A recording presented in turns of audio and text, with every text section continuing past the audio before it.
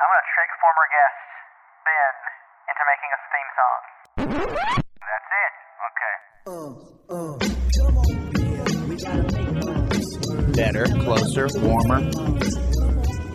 All modern art is communistic.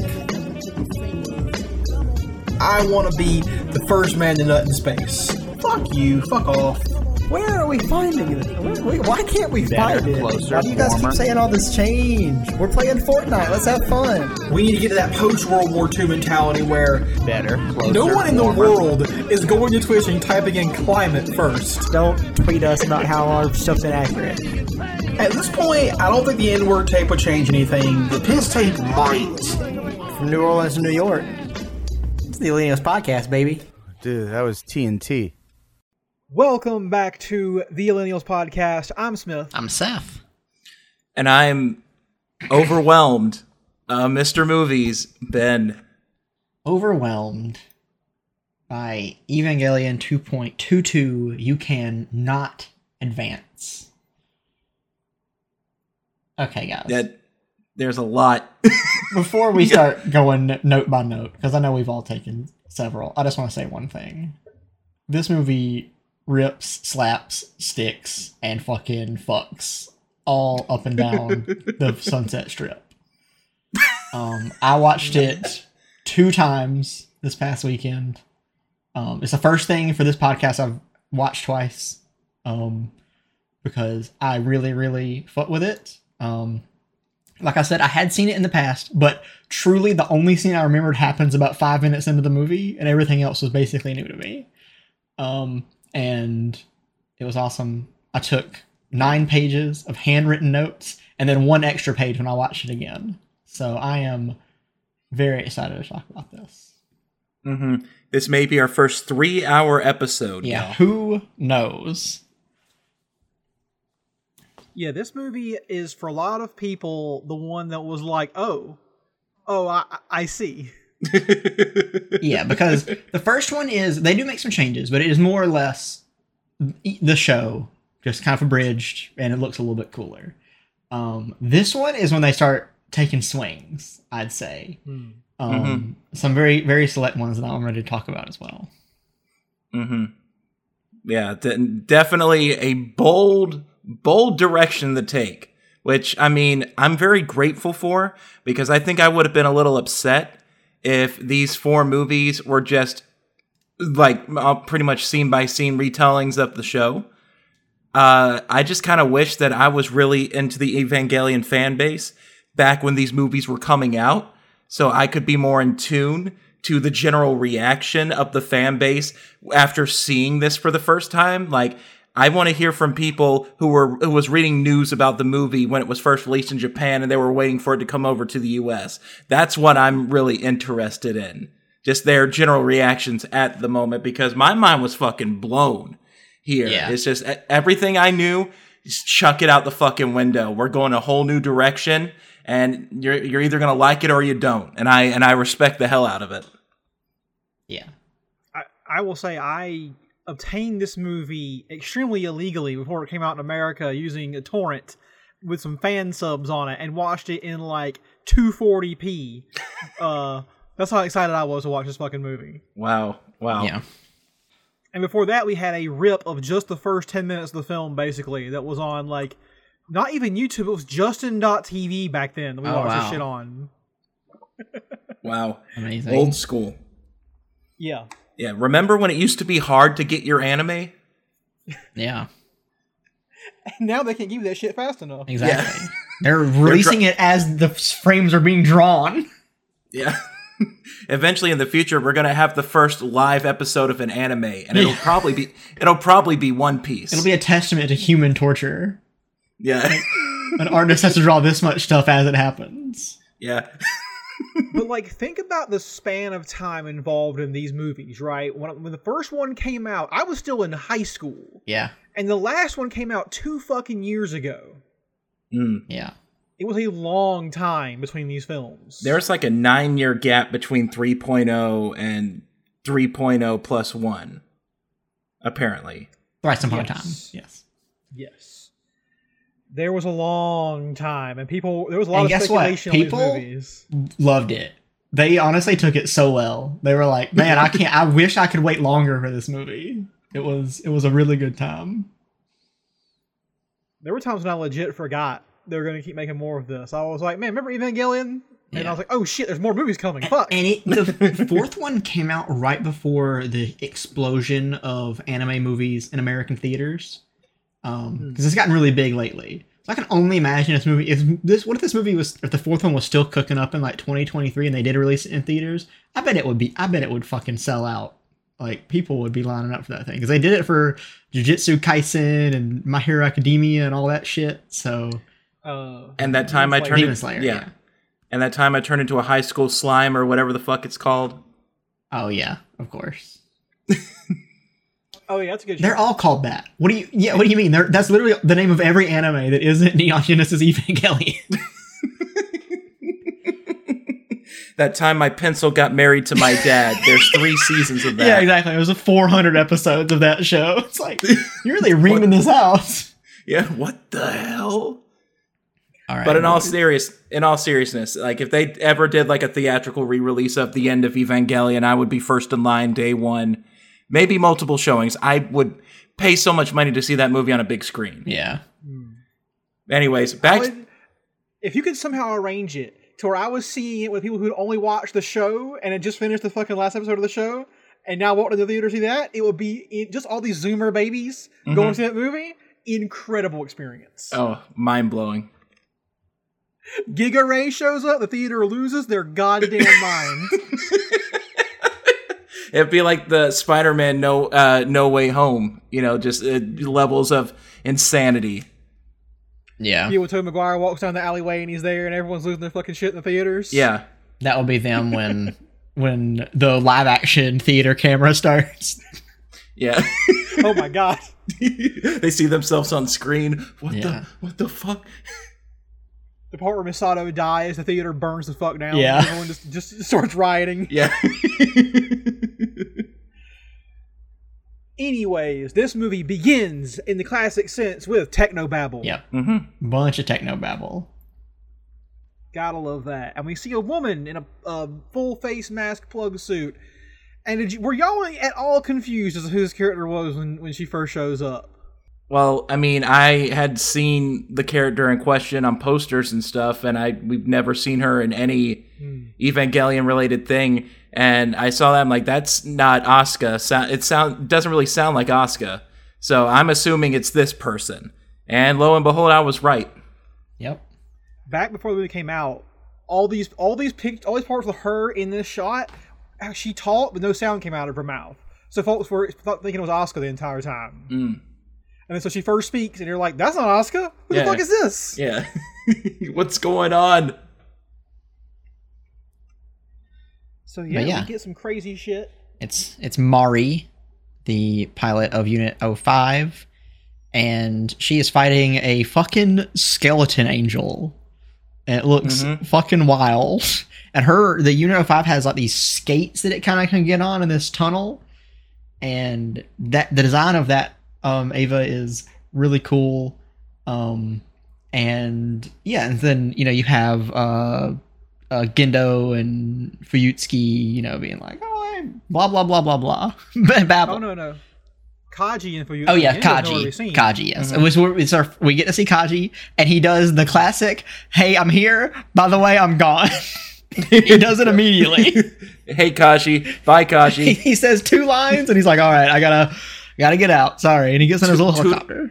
Toodaloo for now. Well, Ben, you were talking about how the angels are out of order. Yeah. Right? Well, this is the third angel. Yep. This is the third one they found in the ice. Yeah. And dissected it down to a fucking skeleton. Yeah. Yeah, that's crazy. This isn't even the full third angel. It's the skeleton. It's the blood veins of it. It's crazy. And then also just like Unit 5, like, didn't they say it was unfinished? Yep. Yeah. Yeah. But the fact that it can still do all this and the new version of the plug suit with like everything running into you like Bane Venom style. Yeah. Like, it was very, very interesting to me. And I gotta say, Mari's a character. Very, very interesting mannerisms. I'm sure we'll talk about more as this goes on. Mari quickly became like my favorite character in Evangelion just from this one scene. I was like, this is really fun. I've never seen anyone this happy to be in an Eva. This is the happiest I've ever seen anyone be in an Eva. Yeah. Like, she's ecstatic. It scares me. And she scares me. And that's something early on this movie does. Obviously, it ebbs and flows, but it does bring some of the humor of the original show back. The first movie is a little dour, honestly, but this one actually has some funny moments, and I was happy for that. Oh yeah. We'll get to some of those in a little bit. Yeah. I can tell you this: Mari just gets more character as time goes on. she becomes even more character. Yeah. If you like Mari now, do you like more? I just gotta say, the part where that fucking angel does like a crazy core sample attack on the roof, and it comes down, hits the halo, and like has a little weight to it. Yeah, so the little cool. kind of like bounce it does of weight. So cool. On my second time, I love that even more. I was like, this is beautiful. This is great stuff. Mm-hmm.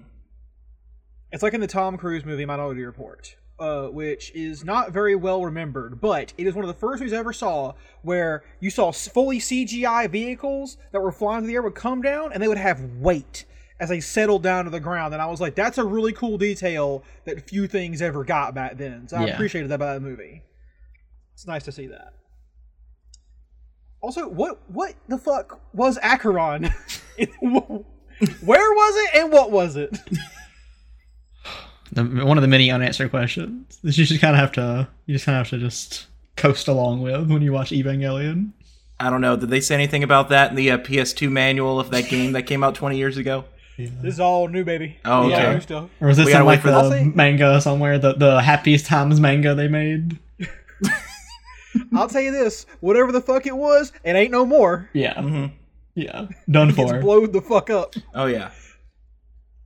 There's a great part of the fight when the angel cuts off one of Mari's arms, and then Mari just says, "Fine, I'll do this shit with one hand." And it's one of the, once again, Ben, it's like you said, she's just so happy to fucking be here. She's just like, oh, I'm down an arm? I'll do it anyway. This is great. Yeah. I love it. It's only a flesh wound.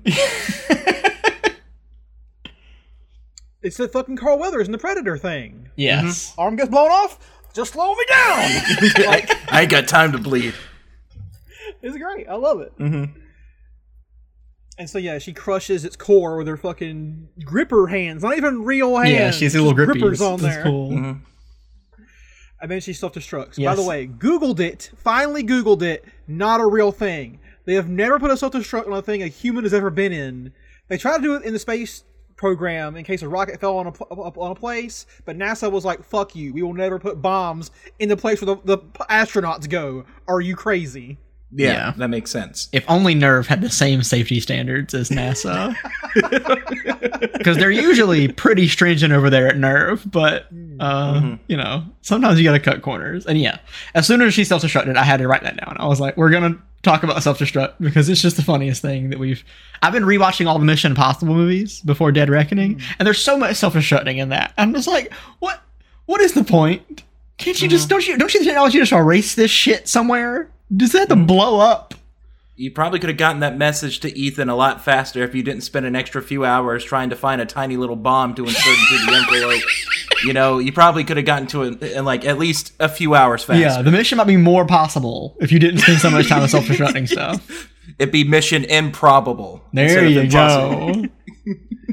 You know what's a really great idea? Let's give our secret agent sunglasses with a bomb in them. When he's done, they'll explode. There's no way to go wrong. That's the beginning of Mission Impossible 2. It's the funniest shit.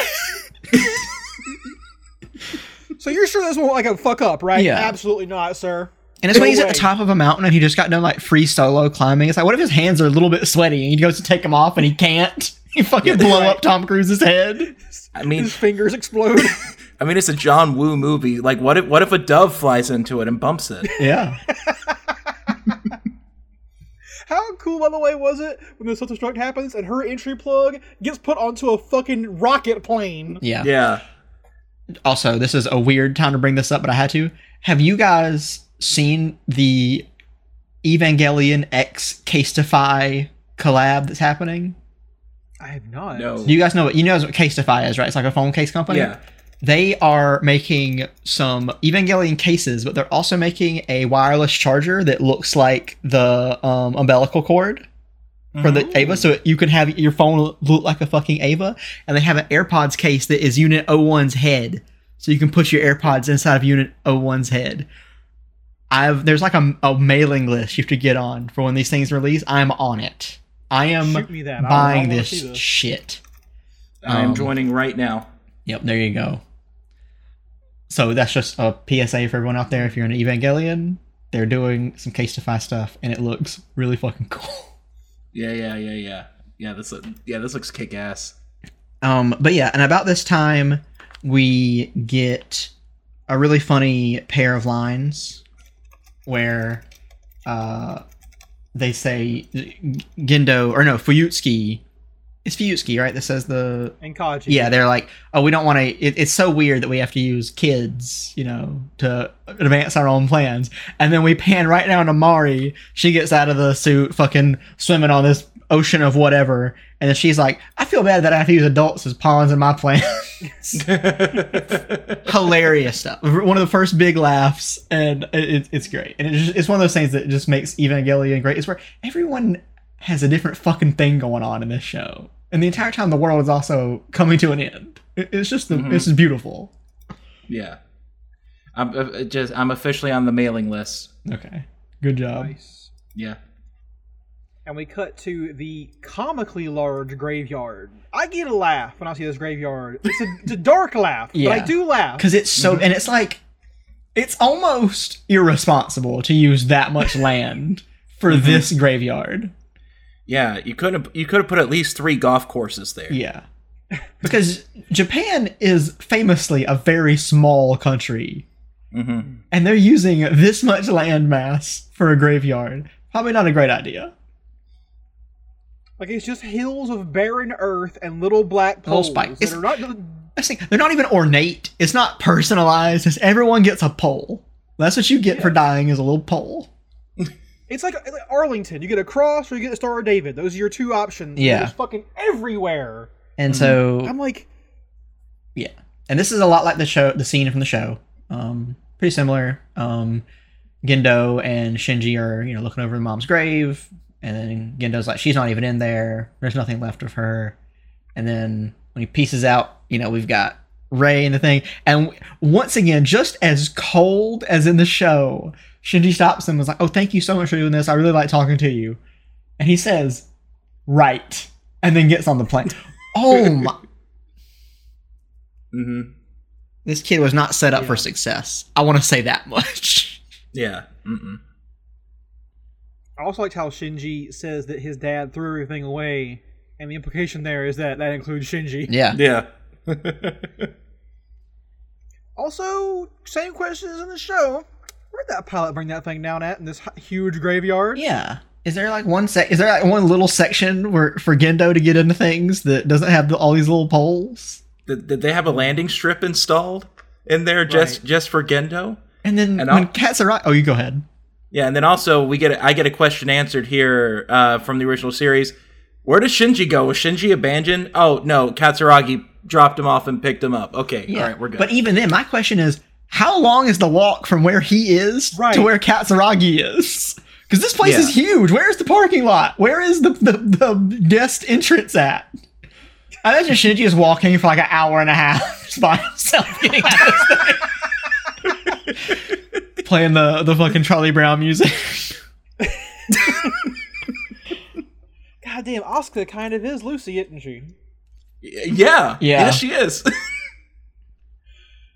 So, when I first saw this helijet thing they used to get around, I was like, that looks familiar to me. And I was like, oh, it's an Osprey. It's like a real-life Osprey, which, in case you don't know, has a reputation for it killing more Marines than the entire Taliban put together. Because it's a comically bad plane that goes down at the slightest touch. And so, it's not a very effective design.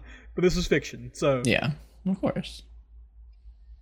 Also, in the car, I have a question for you, Ben. Did you recognize Katsuragi's ringtone? Right away. right away. Ah, Yeah. yes, Wow. it was so good. Yeah, I had to look it up just to confirm, but yeah, I recognized it right away. Yep, I was so happy when I heard that. I was like, man, Anno just loves Godzilla, man. Yeah. The And- seeds were planted the whole time. And this scene right here is the scene I remember from when I first watched 2.22. This is the one that when they're in the car is the one thing I remember. So it's basically nothing. Yeah. So you don't really discuss anything other than like Shinji's Yeah. a sad Wouldn't sack. it be really cool if Katsuagi was just like, man, I fucking love Godzilla. It's the best. And then Shinji's like, what's that? It's like, have you seen Destroy All Monsters, Shinji? It's great. Like, everybody's there. You got the whole crew. Silent Zoomer. Yep. Yeah. We're talking about Godzilla here. And then Angel Attack. Yeah. Fucking rocks hit the road, and we get in the show was the leggy guy. You only see legs, but in here we actually, since it's a movie, we get a little bit more. And he's kind of made of like Mercedes-Benz logos. He kind of has that little shape going on, and then a little pointer head, like a little witch doctor It head at reminded the me of top. A clock. Yeah, kind of very Clock. clockwork. Yeah, kind of like you remember. I don't know if Ben, if you play this game, but remember the clockwork villains from Dishonored 2. Yes, Kind of like that. I do. Very similar to Oh, that. You're right. Um, And so, yeah, New Angel, and they're like, oh man, get Unit 0 ready. We're bringing Unit 1 online. And they're like, no need. Unit 2 is here. and we finally get Unit 2 in all its glory. We haven't seen the pilot yet, but we kind of have an inkling, and we get this one scene where Unit 02 just gets to kick ass. And it's so fucking fun. Mm-hmm. Well, she's shit out of the largest plane in the world again. We see this thing Yeah. again in this And movie. the gun is dropped separately because of how big they both are. And the best thing It's a separate plane with the gun. and the most anime thing in the world is that like there's not like any kind of device to make sure the gun gets to the Ava. It just drops and she has to do like a bunch of acrobatic bullshit in the Ava, weaving through all this stuff to catch the gun. There's a good chance she doesn't catch that gun and it just plummets and destroys everything below it. Yeah. Yep. It's amazing. My house destroyed by a giant gun. Not shot it. No. The gun fell on my house. It destroyed an entire Mr. Insurance subdivision. Man. Right. Our whole neighborhood killed by one gun. Truly Yeah. an American concept. An American wet dream. That's right. We're going to skip the bullets entirely. We're going Yeah. to kill you with the gun itself. Those bullets, We if crushed the dropped, shopping could mall. also kill people, kill communities of people. Yeah. Yeah, this gun is like a weird, like, I don't know what you even call this thing. It's not a rifle like Shinji uses. It's like a fucking rail gun / Star Wars bowcaster. I don't know what's going on with this thing. Yeah. But it guns. It shoots real good. It does. And so, yeah, like I said, we just get to see Unit 2 kick ass. A bunch of incredible shots happen in this scene. I paused it a couple of times just to kind of look at what was going on. And then, so at first, she does this. Also, the fucking rock music kicking in. Yes. So good. All of the guitars and drums sound so fucking good. It does like a shot that kills it, destroys the core, and Shinji's like, "Oh, I did it in one shot." And Katsuraki's like, "You fucking moron! No, it didn't. Watch what's about to happen." And then, but yeah, it reconfigures its little logos, and then Asuka gets to do a sick drop kick. Fucking amazing! A truly beautiful shot in here is her drop kicking through this angel's core. It's amazing. Oh, through several AT fields as well. Yes. Just exploding them. And her foot has a spike that comes out of it. Yeah. For this whole maneuver. Yeah, and it kind of like, what do you call it? Like jackhammers kind of into it slowly and then just bust through. It looks so fucking cool. Mm-hmm. It kind of reminded me of this old RPG called Rifts, which is just an insane 90s game. There was a class you could be in the game called Glitter Boy, and Glitter Boy's thing was had a mech called a Glitter Boy. That was why you were called that.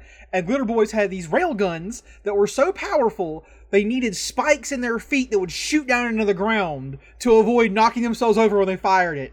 And it just reminded me of that concept. I love it. It's so stupid and I love it.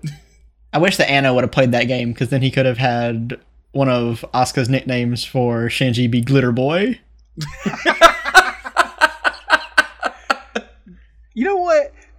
in the conversation after this, first of all, Asuka has a new name. Her name Yes, is now Asuka, what is it, Shikanami Langley? Yes, they changed her name, but she calls Shinji Coattails, or Radozel's Coattails, and then calls him Coattail Rider again. I'm like, you can't use the same name twice in the conversation. She's calling him out for being a Nepo baby. She calls it like she sees it.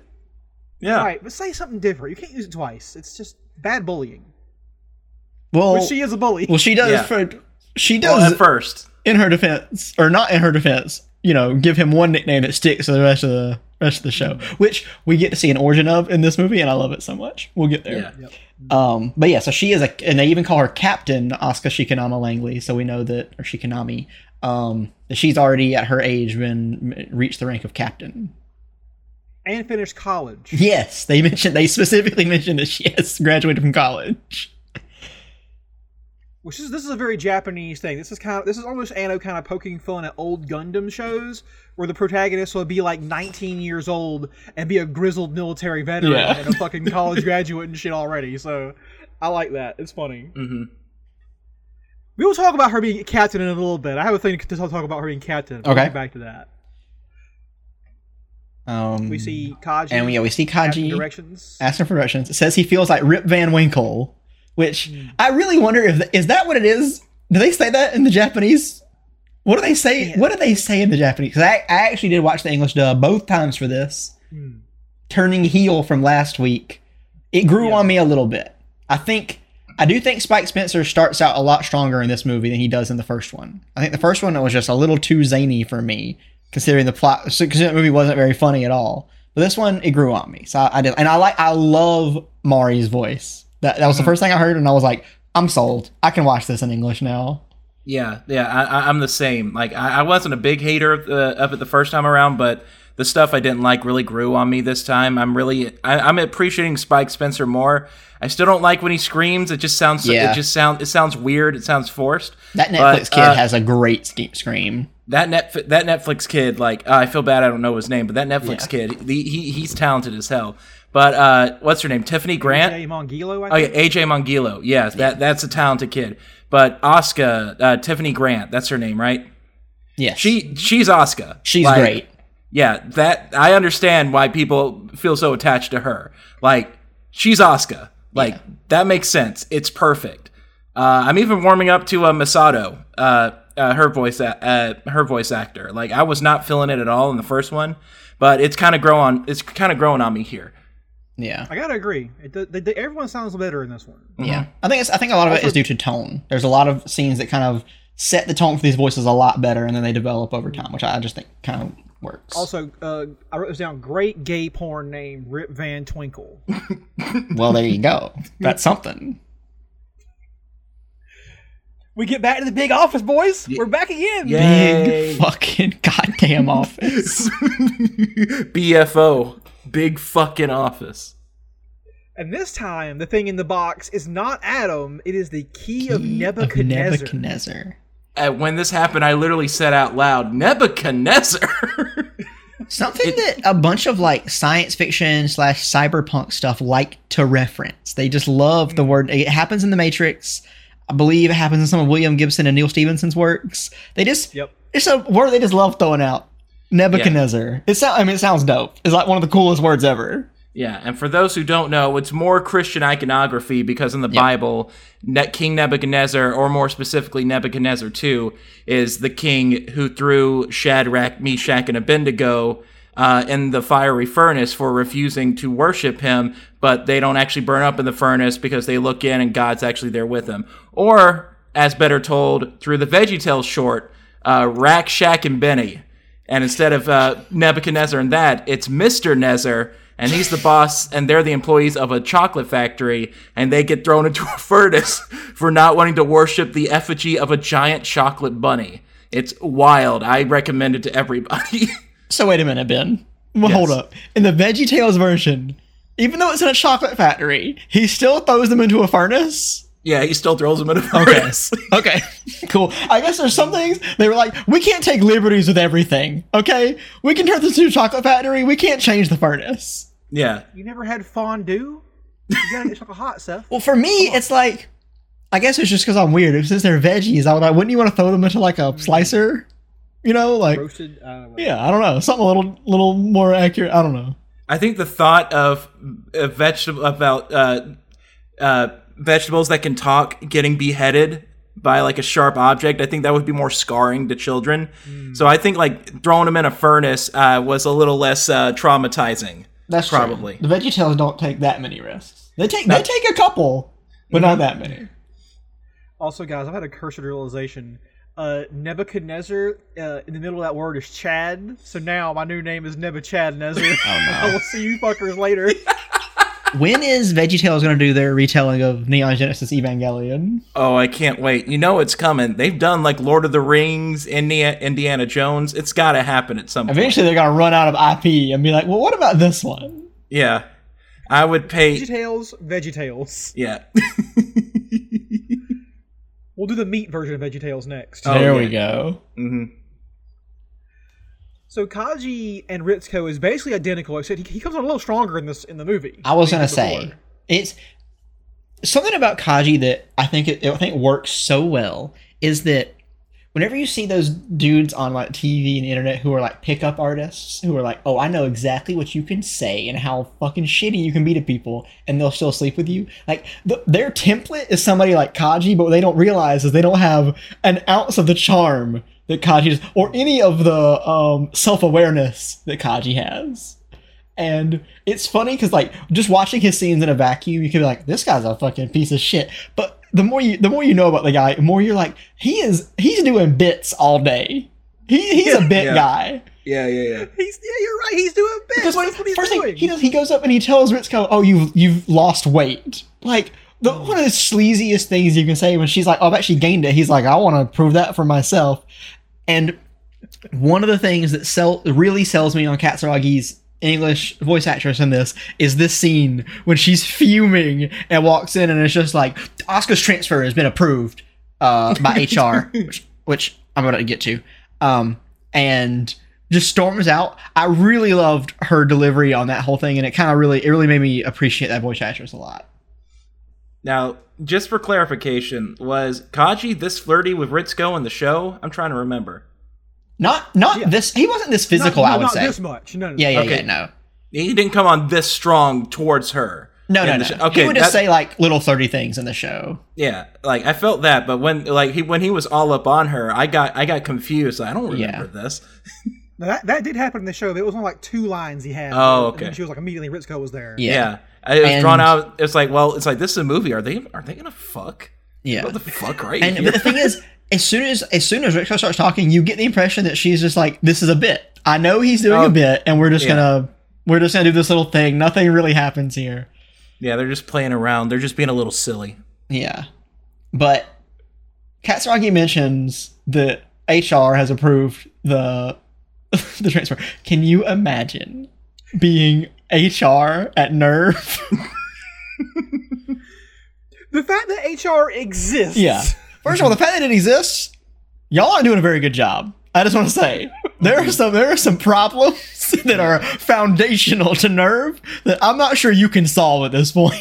Yeah. A lot of things under the table and a lot of things above the table too. That should have been addressed. So look at this straight. Her name is Asuka Shikinami Langley. She's 14 years old, a college graduate, a captain in a military unit of some sort.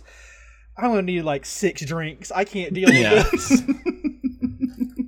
She's here from the Euro branch, just all of Europe, huh? Yeah. Just all of Europe. Mm-hmm. All right, guys. Like, all right, by the way, does anybody have the psychotic breakdown form? I don't have any on my desk anymore. I run out of them so quickly. Anybody got one of those? Yeah, fuck it. Oh, yeah. Oh, it's Shinji again. Yeah. I know. It's always Shinji. Yeah. What's her psychological contamination level? Yeah. Oh, this is good. What's the water cooler talk at the HR office of Nerve? Do they even look at each other? Do they even like accept that they're in the same place together? I don't think I would. You know what? HR is one of these fucking AIs I got nowadays. That's all it is. It's probably part of the Magi. Yeah. Or just one little circuit on the Magi is doing all this stuff. Mm-hmm. Also, I just love my question I have, by the way, is what are even in these boxes? that Asuka has moved into the apartment. What is So many. I imagine if we're gonna be heteronormative here, I imagine it's a lot of clothes because she seems to have outfits. We never see her in them. We only see her in like 2 outfits. The entire even in the show, like we only saw her in like 2 other things outside of her normal gear. So like, I guess she just never gets around to unpacking, or. I did say later, she is the only person in the goddamn show, maybe the country, to have an actual bed in her room. Yes. I say actual bed by American standards or Western standards. Yeah. Yes. She moved a whole ass bed into a Japanese bedroom, not built for a bed. I want to see that scene. I want to see that part. Just the movers being like, God fucking damn it, what is this thing? What am I doing here? No, Seth. Push! The one is her, Shinji, and Katsuragi are sitting in a room being like, what goes where? Yeah. What plugs into what? Just all of them that- yelling at each other. You know that scene from The Wire season 1 when they're moving that desk? For anybody who's seen The Wire, just imagine that, but with these characters, and it'll a lot of things will make sense. I have some things to pitch to Ano. It's like, I know you're done. Just indulge me just once, please. Yeah. Oh no, you ever seen Friends? The more I learn about that Happy Times Evangelion they made, I kind of wish they would have animated that one too. I feel like it would be a good little reprieve. Don't you fucking dare! They probably will one of these days. Hey, When the well runs dry. maybe that'll be the one the VeggieTales adapt. Yeah. We also, by the way, cut away to a great scene of Ray in her shitty apartment. Ray just doing Ray things, sitting in the dark taking pills. Yeah. Silent, sad, alone. I knew a guy who did this. This is when I imagine like a laugh track would come in. You know, like, look at Ray. Yeah. She's so If it was funny. Friends, Pills in yeah. the dark. Her apartment, by the way, is now even worse because it's actively been half destroyed. Yeah. There's like equipment outside. Yeah, she's just like, whatever. We get some of our best nudity hiding in the history of anime here, where like 4 great things happen within like, I don't know, probably 45 seconds. So the first one is that we see they do the whole thing with the beer cans hiding Asuka's breasts. They pull the top one away. The straw is there covering the nipples. And then during all of this, Shinji casually explains Pin Pin to Asuka. He's just like, oh yeah, she's like, what is this thing? He's like, it's an animal called a penguin. His name's Pin Pin. You ever heard of it before? And Asuka, understandably, is like, no, I mean, what the fuck is this? And why is this here? And can you explain it? And then he go ahead. And then like she proceeds to roundhouse kick Shinji. Yeah, and then I love the fact that the plate. yes, as she's kicking, a plate flies up and covers anything in the field of view. Yeah, they really milk that for all it's worth. Also, did you catch us in the back here, Pin drinking out of a straw? Yep. How's that work, Yeah. boys? Yeah. Come on, How do Anna. birds suck? Answer that for me. I've never thought about that. Bird can't suck dick. Good to know. Good to know. Well, Can't suck a straw either. I'll remember that. maybe the way I do it. Seth, not to say, Seth's other like skill issue. Yeah, Yeah, maybe- skill issue. Maybe they're not doing it right. Maybe no one ever showed them. Also, I do love the fact that we get some of Asuka's mental illness being displayed Yeah, much more openly. she's here playing with in the movie. doll, and she's just like, "You're great." It's funny. It really makes her calling Rey a doll later on take on a different sort of like meaning. Yeah, because in the show it's reversed. We get her calling the doll, and then we get then we learn a bit more. But here we kind of get it. Still, we don't know the extent of the doll stuff, and I don't even know if in the rebuild if that's the same, because we haven't even gotten to any of Asuka's actual backstory stuff, even in this movie. So that might all be fucking different too, and me and Ben might look like fucking idiots next week. Who knows? Yeah. We also get a great montage of life in Tokyo 3, which this Yeah. really needed. It's I really liked because on my second watch it's crazy. And this is something everyone probably knows on their first watch, but it wasn't until my second watch that I realized that Tokyo 3 is rising in the background, because I was just paying attention to all the people. The first time I just really was not paying attention to all these people and like what their day was like. But noticing that it's also while Tokyo 3 is rising in the background, it's just a beautiful way to kind of show off parts of the city that we didn't really get to see in the show that much. And I thought this was amazing. And there's one shot when people are walking towards the camera that reminds me a lot of the live action shots from End of Evangelion. Mm-hmm. They look like very, very similar. Not that those are like crazy exclusive things, but it just kind of brought that memory back for me. Yeah, and now that I really think about it, I can't really think of a lot of moments in the original show where we just see people out in the streets of Tokyo 3. People on the streets. Yeah. Yeah, it felt weird to see it so populated. I guess there wasn't enough money in the budget for people in the original show. Yeah. Lack of money and time is the main reason for that. Yeah. Yeah. Also, we see, some school stuff. I love Asuka just being a true gamer. No time for boys. Gotta kick them out of the way. Yep. So I can play my one video game. She's a real gamer. Yep. It's not talked about enough, I think, that Asuka is a gamer in both versions. Remember she is, yeah. Show? Yeah. She fucking games all night. Mm-hmm. Yeah. She should be a streamer. That should have been a side thing. Oh my god, can you fucking imagine the simps for Asuka on like Twitch? Oh my god. She would be a millionaire. It would be too much. Up there It'd be insane. People, just this show alone proves that people will go for it. So, and then we get to travel somewhere completely different to the fucking mother goddamn moon. Where they are building Unit 6 with a, quote, new concept. Hasn't been completely elucidated to us. And Ben, who do we see there? Your favorite character. It's motherfucking Kiru. Not Kiru, yes. shit. Kaoru. Sorry. I was thinking of Godzilla again. Kaoru. Just that's right. Chilling. No... No. Once again, we learned from the first movie, no need for a breathing apparatus on the moon. Apparently, this motherfucker can just sit out on the end of an Eva. He's fine. It's like in Jimmy Neutron when they would always go to space and they just never no suits, no air, no anything. They were just totally fine. Yeah, because he was so smart. Yeah. Yeah. He didn't need to breathe. He figured out a way around. His name was Neutron, Ben. Yeah, what do you expect? Also, my question is, why is there a blood stain on the moon when End of Evangelion hasn't happened? Well, at least in this timeline, or at least in this world, in this version. Being the person who hasn't seen the rest of the movies like Smith, I think I have a 2-part answer.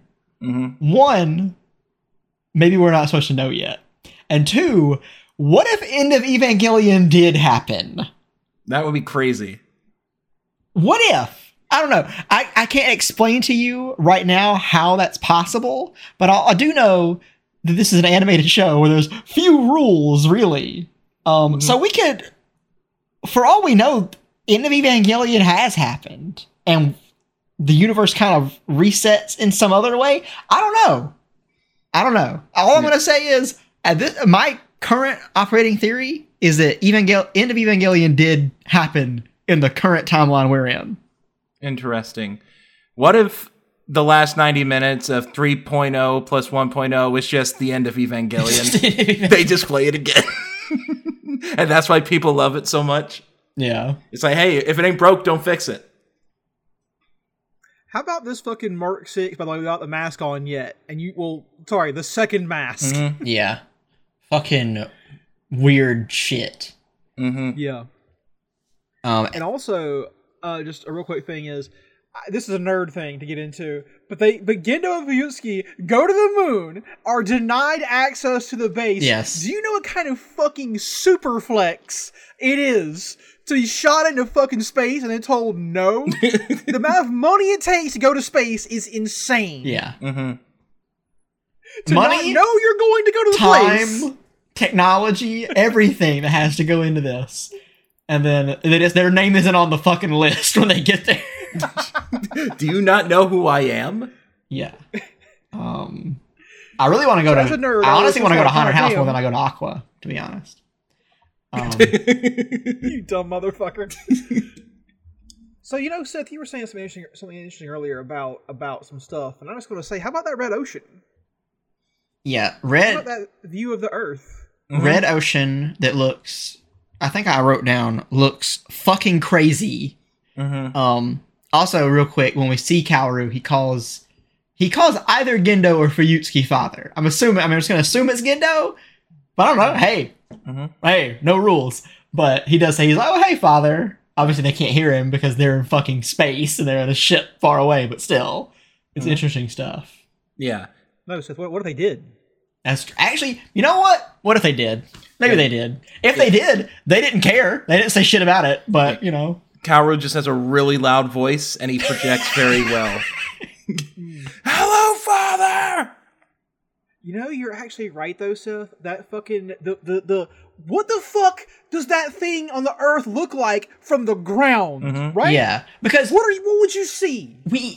In just a minute, we're going to get, a look at, kind of the fringes of it, I guess. But we don't ever actually see someone just, point out to the ocean from, land view and show us what they see. What do you see? What is that fucking thing? Yeah. How is everyone just going about their day when that thing is there? Just a little child just screaming his lungs out, just pointing at it. Like, don't worry, that's just the red ocean, the red hole in the ocean. Don't worry about it. Yeah. Don't worry about it. It's always been there. It looks like fucking hell. It looks like a vision into hell, basically. It looks insane. It was the most concerning thing I've ever seen. If I woke up and knew that was on the planet every day, I'm not sure I could do anything anymore. For a whole minute, I thought monsters were on the world. I was right! I was right! They're in Japan! Because I saw that thing. I saw that. that thing would eat me. So we see them go to this water treatment facility or turn the red ocean back to blue. Kaji sets up a social studies trip for Toji, Ida, Asuka, Shinji, and Rei. And Pimpin. Yeah, and Pimpin. Pimpin gets to go. Of course. And this is another place where we get to see a good bit of that comedy back. We get some, nudity covering scenes, and then a bunch of everyone's all mad at each other stuff. It's good. It's good stuff. The best gag was that Rei does not react to any of this. Yes. Yeah. She's just numb to it. Just getting washed, getting blasted, getting fucking fried up. She's just she's sitting there in the back, just totally chill. He's like, feels good, actually. I love that. This is great. It feels, actually. Yeah. It feels. There's definitely something. This. There's definitely something happening right now. There's a great scene. I'm going to make a real quick another I think you should leave reference, because there's a great scene where Asuka's just being mad and looking at Shinji, and then she sees Rei walk up and them have a regular conversation, and she just gets mad and starts using whatever her phone is. So I just said, and if idiot Shinji starts talking to the commander's pet, I'm not afraid to start using my phone. I love how this phone works. I'm just imagining Asuka in that pose. Playing Snake on that 1995 Motorola or whatever. Yes. The hit game blue and orange lights. Yeah. Another cool little thing I liked here is you get to see Pin interact with other penguins, which I thought was really cute. Yeah. Yeah, Pin reacting to his own kind. He probably looks like a fucking king, compared to them. They saw him and immediately just start worshiping him. Yeah. They did, though. They did. Yeah. It was amazing. Yeah, it was really cool. Also, you see Toji and Aida being what are those rocks with legs? They're called turtles? I'm like, whoa, how much shit got destroyed, people? Yeah. What does the life on Earth look like? How much shit have they not seen? Wow, the ecosystem is fucked. Yeah. Yeah, if you don't know turtles, shit's gone bad. Yeah. Have they never... I guess this happened before Finding Nemo could have come out, so... You motherfucker. I said the exact same thing. God damn it, Ben. Yeah. And Rei even mentions specifically that she feels like a fish because she can only survive in her tank. Which is obviously a pretty interesting thing for Rei to say. Which, hey, you two should file that away for later. Just so y'all know. And underline that in your notes. We get a great little dinner scene where Toji goes off on his misogynist rants about how men shouldn't have to cook, and he gets called Idiot Toji, which is amazing. Yeah, how the dichotomy of Toji being like, "Damn, Shinji, you can cook," but real men avoid kitchens. Yeah. So it's how would Shinji feel about that? Yeah. How does Toji's brain work? You know, what is that like? How does that 45-year-old man stuck in a 14-year-old's body work? That's the one thing that is still my sticking point. Yeah, that voice is too. It's just bad. They should not have done this. They could have at least pitched him up a little bit in post, maybe. Like he'd sound what like if this is pitched up? The original recording, he sounds like the devil. Yeah. It sounds. There's a Tom Waits motherfucker. It sounds like Dave Seville, like when you slow down an Alvin and the Chipmunks record to hear their regular voice. Over. And of course, Rey is a vegan. Yes, as is her normal thing, and she doesn't want to eat meat. And her and Asuka have a fight about it, and it's this amazing moment where once again, Rey is not reacting in any way to the fire that Asuka is throwing out, and then Asuka punctuates it with, "Do you want to fight me?" And Rey's like, "I haven't said or done literally anything. You are creating this narrative in your head." Put your hands up, bitch. Let's go. Fisticuffs. Let's go. We're not there yet. And then Shinji offers her miso soup, and it looks pretty good. It's pretty good miso soup. So good for him. That's something I've liked. We'll talk about this more as we go on. That they doubled down on in this is that Shinji cooks, and it's really good. I don't know if they really stress that. I know he cooked in the original show, but I don't know that they stress that he's a really good cook and he cooks for everybody else. And yeah. Even I was like, damn, Shinji, this is pretty good for an idiot. You sure can cook. Yeah. I will say this, chronologically speaking, Kaji's Netflix actor is an upgrade to me because I don't like this. This guy sounds too old to be Kaji. I kind of agree. I don't think he's I don't think he's a major issue for me, but I do think that the Netflix one is better. Mm-hmm. Yeah. They should have brought in Matthew McConaughey. Mm-hmm. Now we're talking. Yeah. In live action, we got our guy to play Kaji. Absolutely. And I'm going to go ahead and put in a small note in that one thing Ben just mentioned about Shinji being a good cook leads to my absolute favorite line in this entire movie, and it's going to come up in a little bit. We'll get there, but it's my favorite thing, maybe in any of Evangelion. The cast list for the movie, and it's like Matthew McConaughey as Ryoji Kaji. He's got black hair now. Again, no attempt to change his ethnicity. He is playing a Japanese man in this movie. Yeah. We get some of Katsuragi's backstory from Kaji here. Mm-hmm. Yes, we saw it in the show. Yeah. We know what happened, basically. Also, real quick thing, and I was thinking about this when I was watching this movie, is I do think if they ever, for some reason, decided to do a live-action Evangelion, which would be bad, I think I knew, in the modern Hollywood, I think I know who they would cast as Katsuragi. I think it would be Aquafina. I don't know why, but there are certain lines of hers where I'm like, I could actually see Aquafina delivering some of this. I could also see them like maybe casting her as a Ibuki and then just giving Ibuki more comedic lines to say. Oh yeah. Speaking of that, we got some good Ibuki stuff coming up. Oh, we sure do. That's one thing we missed from the show. More Ibuki. The Eighth Angel shows up at this point. Yep. It's our space one again. Mm-hmm. You guys appreciate how the N2 mines, which they have just apparently 1,000 of them in space, are shaped like German World War II grenades? Yeah. For no apparent reason. Mm-hmm. Yeah. And this guy is he's like a big ball. Mm-hmm. Yeah, it's interesting. Well, yeah, he was. It's interesting. Like at this point, we're getting to the point where I'm racking my brain. It's like, are these new? Are these new designs? Or did they just severely alter the old designs? Like, it's starting to feel like it's been a while since I've watched the show. So I'm starting to try to remember, did they just up this, or is this a brand new Angel? This is a combo of two of them. Oh. The ball form is the Sea of Dirac one. Oh, yeah. And then the revealed one is just straight the one that fell from the sky. That's right, yeah. Yep. Okay. So they can't talk to Gendo because he's in outer space, and this thing's fucking up space communications, so they can't talk to him, which puts Katsuragi as the ultimate authority at Nerve. and she basically says, "Never tell me the odds." Like she does every time. Right. And what is her plan? She says, "You guys are going to catch this motherfucker. You're going to use your AT fields to catch this like a ball." Here's my Why question. not? Okay, at one point, Ritsuko calls her Colonel Katsuragi. Colonel in what military? Same question for Asuka. Where and what? German for Asuka? Japanese for Katsuragi? I need details on who gave these people officers' commissions. I guess maybe Nerve just has their own little, section. They can just give whatever they want to people. I guess. Make me sergeant, motherfucker. Like, this is insane. Another thing that happens in the show is that Katsuragi just gets promoted like 10 times in like this movie. It's crazy. Yeah.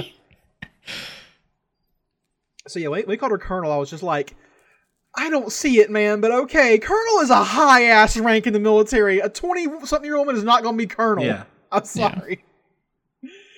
Just like a 14-year-old girl will not be any rank in the military. Yeah, no. I'm sorry the show's a little more progressive than you are. Sorry, listeners. Put it in light. Seth thinks that progressivism is child soldiers. Anyone should be saying. allowed to join the military. Anybody. Yeah. Babies. Yeah. Why not? Seth, I love Coney 2012. Man, we really let that slide, didn't we? We were all about Coney for like a month. You know that guy in A Beast of No Nation? He was onto something. Oh, Idris Elba? Yeah, Idris Elba. He was onto something. Seth played Metal Gear Solid 2 and it's like, damn, Raiden is so cool. Child soldier from Algeria. Love this guy. Yeah. Wish I had his life. I wish I had Raiden's life. Yeah. Anyways. Yep. Yeah, she pitches the plan to the pilots and they're like, this is stupid, but okay. Yeah, whatever. We got any better ideas. Asuka's like, no, put me in by myself, coach. I can do it alone. Yes. She thinks she can get a triple-double with no assists, and Katsuagi's like, we need a teamwork on this one, so calm down. We get the note that Unit 01 smells like Shinji's mother or Rei. Or Rei. Oh, maybe a little Rei in here, too. I wonder if those are two separate smells or not. And boys, can you just imagine to yourselves being the poor, sad motherfuckers who have to clean up after these robots just running? I was about to say, these three Avas running is some of the coolest shit we get, especially when they raise up that wall and Unit 01 wall runs on it, and then they do that little staircase with the buildings and it leaps up them as they're tiered. It was so cool. Mm-hmm. It was such awesome. And they're like on the electrical lines, they're using them as hurdles, they're just jumping over them just like runners. It was awesome. Mm-hmm. How about when he Naruto runs and breaks the goddamn sound barrier? There's a lot of things in this one that kind of reminded me of Naruto a little bit. We'll get to those later. Sick burn from Ben. The music here, by the way, once again, fucking owns. Mm-hmm. I mean, the music in this movie is maybe one of the best scored films I've watched in a very long time. I think every track fucking rips and works perfectly in the context. And so, yeah, like in the show, Shinji catches it, and this time, though, this crazy motherfucker, comes out of it and gives him fucking stigmata through his fucking palms. Yeah. And this thing looks wild. Mm-hmm. Yeah. There's so much of it, is the thing. Exactly. You look at it, there's more things to see now. Yeah. And I think I wrote something else down for that one. Yeah. So they're trying to catch on to this core, as this movie. And then, Asuka tries to go in, get the kill. Doesn't work out for her. And then her worst nightmare comes. Rei has to hold the ball still. And this is such a cool scene because she stabs 2 prog knives into it. They don't do anything. So then she rams it with her knee while Rei is holding it. Mm-hmm. Amazing looking scene. Amazing. Oh, yeah. How cool was the shot of Unit 00 tearing through the AT field, just stretching its way through there is so fucking dope. Yeah. And then Asuka, I like this, but she chokes for a moment. She's like, "Oh fuck, I couldn't do it by myself. I had to have help." Yeah. Shit. Oh god, it's starting. And that thing, when they kill this thing, by the way, it explodes into a literal sea of blood. Yes, because this thing, like we said, it expands so much. It has all these like petals that are like all over the place, and then as it blows up, it becomes more blood than it was flesh. Like it is insane. And I'm like, how do you even fix this, man? Just go home. Yeah. Well, your home's under blood now. Go somewhere else. You gotta hope for like a torrential downpour to clean all this stuff off. This isn't gonna be done by humans. Like, the blood hits so hard that buildings are knocked over. Like, it's insane to imagine this. And then we see, like, some explosions. Weird, like, when the angel dies, there's, like, explosions and, like, 7 rainbows around the cross that's formed now. Which is pretty cool. I like that.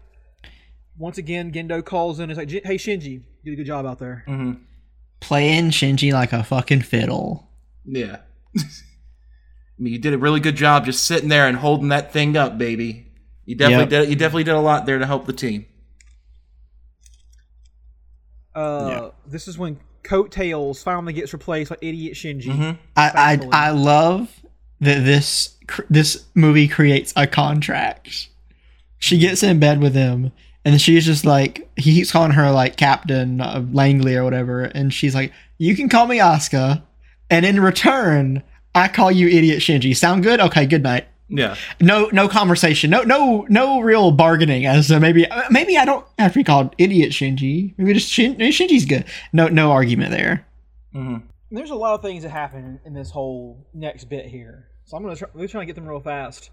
We see more Shinji cooking. Also, what are these little sausages? I see them all kinds of anime. What are these little fucking sausages? I don't know if they come like that or if you're supposed to cut them that way. I actually don't know. I was thinking about that today. I think you cut them when they cook and it curls them up, I think. Yeah. Also, we do need to say in that scene, when they're in the bed, Shinji asks Asuka why she pilots an Ava, and she says, "I do it for my own sake." And Shinji says, like he does in the show, that I do it to make my father happy and proud of me. Yeah. Which is obviously very important. Mm-hmm. So we see Asuka eating Shinji food. Everyone's eating Shinji food. He brought vegan food for Rei and shit. Kaji still got the moves though. He's talking to Katsuragi at work. He says you're less sexy when you're stressed. It's an amazing thing to say to someone. Mm-hmm. Yeah. And I mean, and at one point, like, she turns to like yell at him, and he's just looking at him with like the most smoldering eyes I've ever seen. Like, they never made him look that sexy in the show, I don't think. Like, that was one specific moment where he's just showing off. Yeah. We see Rei's apartment, which is literally falling the fuck apart. She's talking about how she's never said thank you to Gendo, but she has said thank you to Shinji. Mm-hmm. Yeah. Which is interesting. And then she gotta get her oil changed. She goes and does that. Yeah. And dinner in the big office. Guys, I can't tell you. I had to pause it and laugh for a bit. The fact that in the big office, he brought in 3 huge restaurant tables and a maitre d' for a restaurant that doesn't exist and that no one else is invited to. And the table is so long, it's still, him and Rei are still so far apart in this gigantic. This guy, he's doing bits. 3 tables and a maitre d'. Yeah. For this dinner. Yeah. That's hilarious. This guy thinks he's so funny. Yeah. And also, like, I mean, you see it from afar in the show, but you never really get a moment until End of Ava where you really get a scene focused on just these two interacting with each other. Like, you always see it from Shinji's point of view, but you never actually see them talking to each other. It's like, what are they talking about? Yeah. But yeah, she's like, would you ever consider actually sitting down and having dinner with your son, with your own flesh and blood? It's like, I don't have time for such things, but maybe I'll think about it. Yeah. So she kind of convinces him, and obviously we'll see what happens in a minute. But I cannot tell you, I was so excited for the possibility of a Gendo at dinner with the gang team. Oh, I was so excited. I was so excited for the possibility of that. The best part of it, I realized it was going to happen at Ray's apartment. Mm-hmm. Yes. All those people in Ray's Everyone drinking out of beakers and funnels. Yep. She just uses her dresser as a table, so they all have to like take turns eating. Her pot's still boiling over. Mm-hmm. Do you want a test tube of grape juice? I'm actually curious. Do y'all think that maybe Gendo put this idea in Ray's head by inviting her to dinner with him? It's possible. He's playing them pretty hard. Mm-hmm. The questions she asked, by the way, are so fucking incredible, too. She's like, do you enjoy eating food? It's like, yeah, so. I think we all do, actually. Yeah. Ray's like, Yeah. it's mid. Do you enjoy when people cook food for you? And he's it's like a child trying to get information out of their parent, like before you really understand how conversations work, and you just ask things matter of factly, like, do you like people cook for you? Yeah. How about I cook for you? Like, oh, okay. It's very interesting to see how she does her line of questioning. Mm-hmm.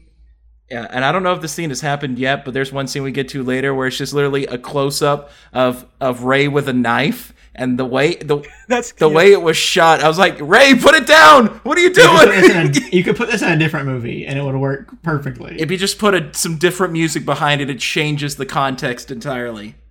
Yep. Can y'all imagine Gendo Ikari cooking food? I can't, actually. Like No. him in the morning with an apron just flipping some eggs. How is he going to cook food when both of his hands are in front of his mouth? Oh, true. What utensils will allow him to do this? He puts grits in the microwave, and while it's cooking, he's just sitting there, just waiting on it. I can barely imagine Gendo eating. Mm-mm. Yeah. Like, that's weird to think about, right? Yeah. I imagine that Gendo is on the Jordan Peterson diet. Benzos and beef. Yeah, all raw beef. So we hear this thing about how Asuka is annoyed that things are just like boring, nothing's really happening. Yeah. And it reminded me of this old Chinese curse, which is "May you live in interesting times." Yeah. Which is the whole fucking show, basically. They're like, oh, we can't face Ava's fast enough. I'm like, work faster, nerd. There's also the Vatican. The Vatican Treaty is new to the movies, by the way. Only 3 Avas per country can exist. Yeah. Find out. And they talk about how Europe and Russia lost the Unit 5. And I'm like, boys, can you imagine? Especially today, with the current world situation, Europe and Russia being united into a single political bloc. Oh my god. And that's like saying if the U.S. and Mexico were sharing giant robots. Yeah. Are you kidding me? Absolutely not. That'd be cool. So we get a scene. I believe this is where Mari parachutes onto the school and just lands, straddling Shinji. Obviously, Shinji happens to be on the roof. She lands on him, says he smells like LCL, just not hiding anything about who she is, really. But I believe, if I'm not wrong, because when I'm watching the movie with the English dub, whenever Mari talks in certain places, there's Japanese subtitles. So imagine in the Japanese version, she speaks English. Or she speaks some other language that isn't Japanese. Do you know what she speaks? Well, she's from the Euro division, so probably, I don't know, something like German or Swedish or something. She speaks Chinese. By the way, so did you get her full name? Did you see her full name? I did not. Her full name is Makanami Mari Illustrious. Okay. That's awesome. Okay, Anno. Not a joke. That's awesome. Kaji confirmed for bisexual here, by the way. Yes, he flirts hard. This scene made me laugh so hard. Another place I had to pause. Yeah, whenever he leans in, I was taken aback, like, what the fuck is happening right now? And then it cuts away and Shinji's screaming. He tells him love is gender blind, and Shinji loses his mind. Yeah.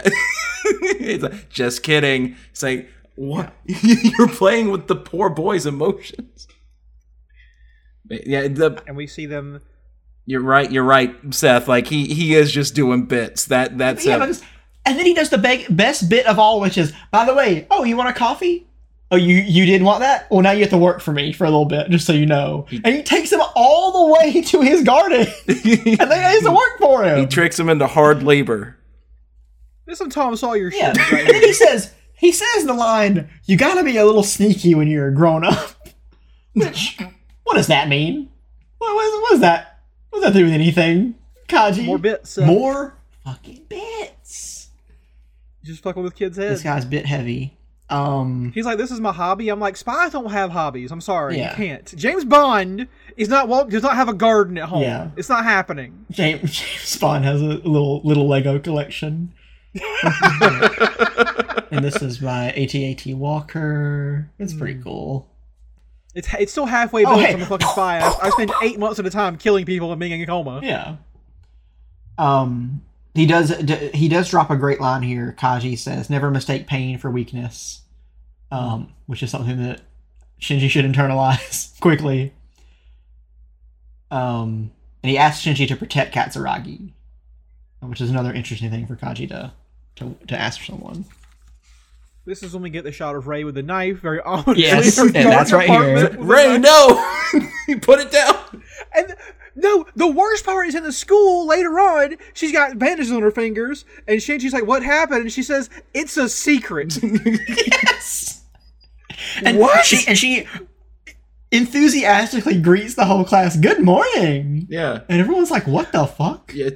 But in a conversational tone Yeah. to the whole room. Yeah. Good So morning. no one, they're like, "Wait, did she?" Yeah. Is she talking to us? Is she talking? Right. Even Shinji walks up to her and she's like, "Are you okay?" Yeah. And then she says it's a surprise as to how she got cut. Right. Which that's not what you want to hear. You don't want to hear that from someone. Why is she keeping secrets? Why is Ray keeping secrets? If someone has bandages on them, they say, "Oh, it's a surprise for later." I'm like, "No, you tell me now. What's happening? And then Am I going to end up getting cut?" and then this is where we get the small scene with my favorite line from the entire movie. When we see Asuka cooking, she tastes something and she says, "I'm sure idiot Shinji would prefer a more subtle flavor." And once again, there is no one in the room. She just wants to shit talk Shinji so much she does it out loud alone. Mm-hmm. And it's over the most inane thing in the world. I'm sure he prefers more subtle flavors. Fucking legendary stuff here. Mm-hmm. And the best part is what she's basically saying is, "I have it's better for Shinji," while I shit talk him out loud to no one. Yes. Just an incredible characterization. And this is when we see that Ray has sent out invites for this amazing dinner party that I was just going to go over so well. And we also see that Asuka has finger bandages as well Yeah. from burning and cutting herself. Surprise! Mm-hmm. And this is where we get the title card 53 minutes into the movie. Yes. We get some Misato fan service. Yes. Yes, we do. Finally, some of-age nudity. Now we're thinking. I got excited for that. It's like, Misato ass, let's go! Yeah. Finally, guys, nudity I don't have to feel Ben bad definitely did that. about. Huh? Ben definitely did that. Oh, yeah. I already know. Oh, yeah. I was like, woo! Well, we can't do that as unmarried men. Seth doesn't have the privilege anymore to No. hoot and holler at a naked anime woman's ass. Of course. Oh no, my rights have been stripped. His wife would come in and be like, "Seth, don't you dare!" Oh, I'm sorry. You close your eyes. When they go see Oppenheimer together, she's gonna put her hand over his eyes. Yeah. At the nude scenes. Well, Only if I can see Cillian Forrest Murphy naked. hangs dong, my eyes will be open. Make sure you see that on the biggest screen possible. Yeah, I'm gonna go to the world's tallest IMAX to see Cillian Murphy's tallest dong.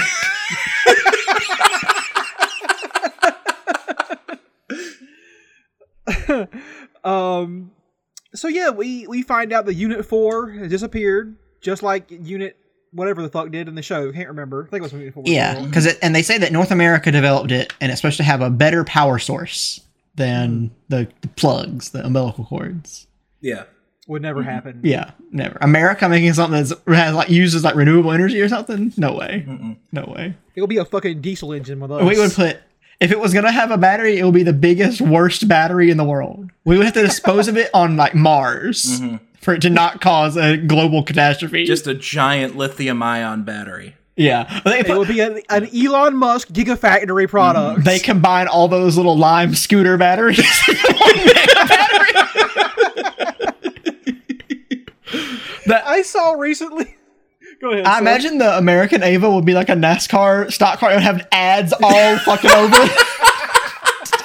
They're like, guys, this Ava pays for itself, okay?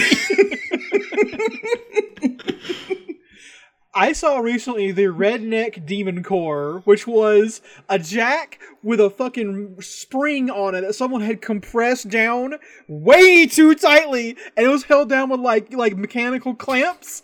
And I was just like, I can just imagine them being like, if we shoot this motherfucker at the angel, it's dead. It's gone. This could kill God. Yeah. Okay. Spear of Longinus, my anus, you know? Come on. Wait. It was a what color moon?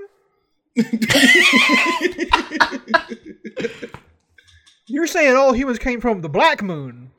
I don't know about that. I don't know about that. The only moon I see is red, white, and blue. It literally does have some red. Yeah, on there it, is red actually. in there. God damn. Where are we at? Kaji's on his spy shit a little bit. We see the nerve facility in the desert with their own geofront. I loved seeing that. Amazing. Yeah.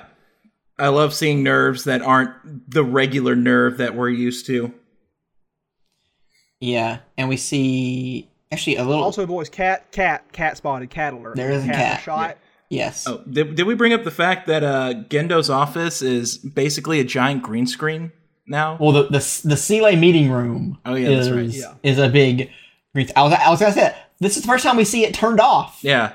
Right. And it is a green screen. And I wrote down that it looks just like the set of an MCU movie. It's so funny because I'm not going to go into too much detail about what I do for work, but basically it's like in sports production. And at my office, we have a whole room in the office that's painted like green screen green, because the initial intention of my old boss was to have a room where we could do like full 360 green screen stuff, and that just never came to fruition. So now we just have a room in our office that's green. And when I saw that, it reminded me of that room back in our office, and it made me laugh so Ben, hard. Can you please put a desk in the middle of it and get a shot of you doing the Gendo pose? I'm going in tomorrow. I'll do it. You should do that. That would be amazing. I'll do it. I was gonna make fun of this room, but Ben, apparently it's real. No, yeah, it's real. People do It this. exists. No, people do this. Like, but except But the thing is, think about how. except, you know, other people, they actually use their green screen room. We just have a room that's green now. Yeah. Why don't you just use it for all your Seeley meetings? Oh yeah. All my Zoom. I'll do it for all my Zoom meetings from now on. Can you imagine the monoliths on Zoom? Like you can't totally freeze up. No. Exactly. We're having audio issues. Also, Restart the Zoom call. one problem with the movies is there's no Foghorn Leghorn. No. Seeley guy. No, they took He's him gone. out. They took him out. I'm naming our Discord server the Covenant with Lilith. I'm leaving a super Send me- reaction. Wait, do you guys don't have Discord Nitro? Fuck. I'm sending a super chat to my favorite VTuber. Yes, there's a free trial, by the way, if you're interested. Oh my god. Wait, fuck, I was on mute that whole time. It is all as the Dead Sea Scrolls have said. I just love that there's this giant room that we only see used for one purpose, like Gendo's giant office, and that's apparently to do calls with Zele. Yep. And Gendo just, nonchalantly drops the line that all Avas only pave the way for the true Ava, because Seeley is trying to, build an angel, which is amazing. They put Unit 02 in storage because apparently America begged them to take their Ava, Yeah. which would never happen. Yeah. and once again, it's because of the Vatican Treaty. This ironclad Vatican Treaty that's in place. Yeah. The smallest country in the world gets the most say over where the Avas go, apparently. Yeah, I like to think that the Pope himself is behind this. Yeah. The Pope is back there making these decisions about the Avas. I want to see the Pope in the world of Eva. I want to see Anno's Pope. Mm-hmm. I want to see that so bad. I mean, I'm just saying, if America built a giant robot, and for some reason we could not use it, we would bury that motherfucker in the desert before we would ever let you have it. Yes. Are you kidding absolutely. me? We would sell it for $1 to someone else. Yes. We would scrap that son of a bitch. Yeah. We'd eat it. We'd eat it. We'd It's a find giant out- living thing. Yeah. We'd barbecue that motherfucker. Exactly. We have one big American barbecue. you could Come get your Ava burgers. you could feed all of Iowa with that one Ava. And I like how they say that Ritzko says to Asuka. there is a backup for everything, Including the pilots. And that really fucks up Asuka, because as it's going into storage, she's like, that's the only place I ever feel happy or at home. Mm-hmm. And so realizing that her mortality kind of means nothing to them is big for her. Yeah. And this is where... Oh, go ahead. Yeah, they're kind of hot-shotting her like mental health issues. Like they're getting that started right now. Yeah, this is where we get the very famous, but much abridged in this movie, elevator scene between Asuka and Rey. Yeah. which I'm calling elevator scene 2.22. There you go. Perfect. The best part about it is that it starts off the same way. Silence, and then Rey is just like, you can be happy without Ava. Asuka blows the fuck up. Mm-hmm. It's amazing. Her reaction gets me every time. Mm-hmm. And for the most... We get a more... Yeah, for the most part, this is kind of like... most of what they say is pretty faithful, at least like the Netflix adaptation of it. Like everything they say here is pretty much almost word for word. But then things get turned around where she goes to slap Rey, but Rey actually stops it. She catches the hand. Catches it. She's more assertive here. Yep. And this is after she calls Rey a doll. Important thing. And we get a great shot where we see the hand that caught Asuka's hand. Both of them have bandages on their fingers. Yeah. That was so good. I know. This whole scene, they like I said, they definitely abridged it, but fucking amazing. And ends with once again, Asuka basically being a little anti-Japanese, where she's like, "You Japanese people are blah blah blah blah blah," and then she finds out that Shinji makes Rey feel warm and fuzzy. Aww. Nice. Nice. And the worst part is that when she's like, you're in love, she's talking about herself too, which is pretty great. Yeah. All of those feelings are more implied here than in the show, because obviously both of them have a little crush on Shinji. I think it's very obvious at this point. I feel like it was hinted at a little bit in the show, because Asuka would never have done a, "Hey Shinji, you want to try a kiss?" if she didn't have like any semblance of feelings for him. But here, it's just flat out like more obvious. They're both trying to cook for him, and like this just goes to show you, dudes, you need to learn how to cook. That's how you get women. If you can cook, that's all you need. It doesn't matter how you look. It doesn't matter how tall you are, how short you are. It doesn't matter what your fuck style is. Yeah. Doesn't matter if you're an innie or an outie. All that matters is that you can fucking cook. Yeah. The point of this movie is Kaji is right. Listen to him always. Yeah. And this Kaji's never wrong. right here starts kind of the sequence that sold the movie in my brain. Like, I was already loving it, and then this whole what we get next here is something that I'm probably going to rewatch maybe later tonight. Like, I really, really love it.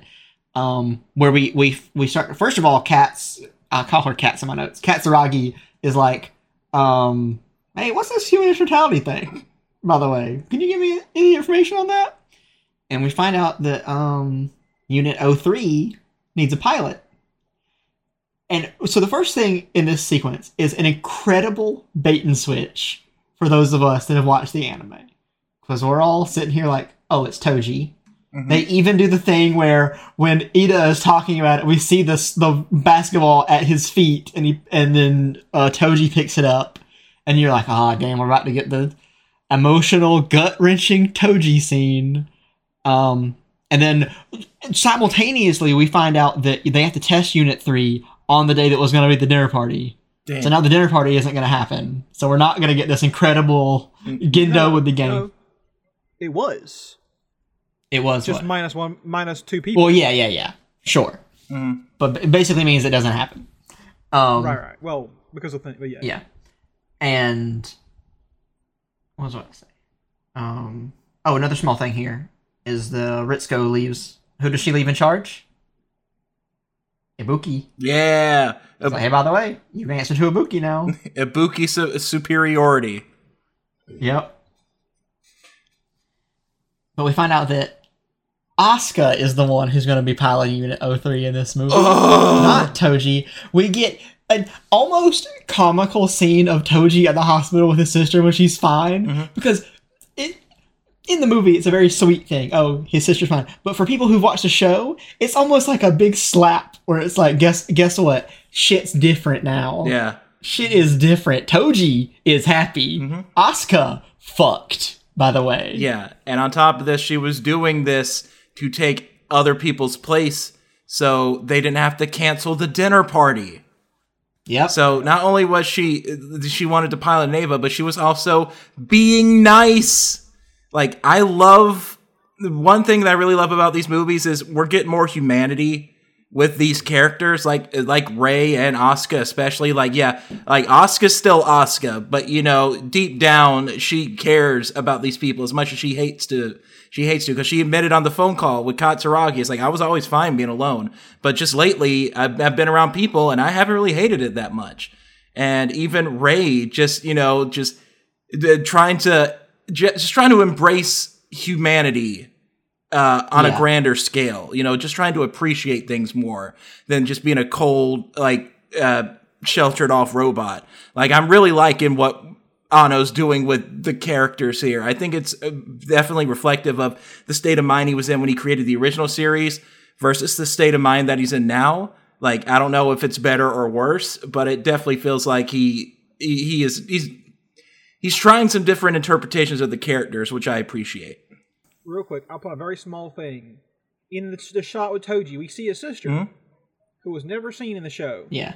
I need y'all to file that away in your brains. Okay, filed away. And all of what Ben just said is what makes this sequence so perfect to me. We find out Asuka is piloting. She gets that long, drawn-out voicemail from Rei where she just says thank you. Like you said, Ben, she's on the phone. She says, like, you know, I'm usually happy by myself, but lately people haven't been that bad. And then Katsuragi says that you're a kind and caring person, and there's a bunch of amazing stuff in this world that you're going to get to experience.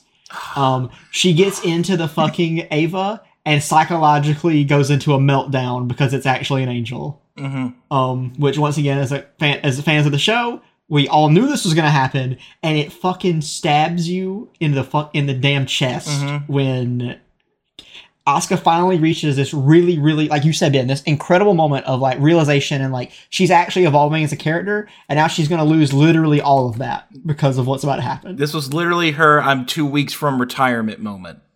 Yes.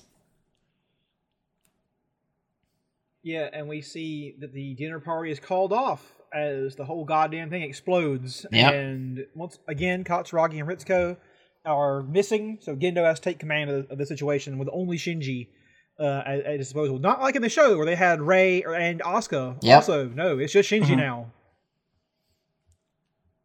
And they call this angel a corruption type. And it does instead of a flip, that weird flip, it does a spin this time. Yeah. When it attacks. And when it chokes out Unit 01, it's like there are staples that are growing off of its hands and onto its neck, which is such a small but crazy detail. Yeah. And then on top of that, you have the 2 human hands that sprout out from the back and also join in. Yes. And so we find out right before this stuff, we found out that, they're unable to eject Asuka, just like it was in the show. And Gendo is, eager to test out the dummy plug system. And so we get this moment where he's being choked out, and once, just like in the show with Toji, Shinji's like, I'd rather die than kill Asuka right now. This is not what I'm gonna do. Yeah, and it sucks even more because this time he knows for sure who's the pilot. He didn't really know for sure in the show. He just knew that there was a human being in there, and he wasn't going to kill another human. But now it's Asuka. It's like, I'm not doing this. And then Gendo's like, all right, fuck you. Dummy plug time, baby. And just like in the show, he says the dummy plug system is better than our current pilot.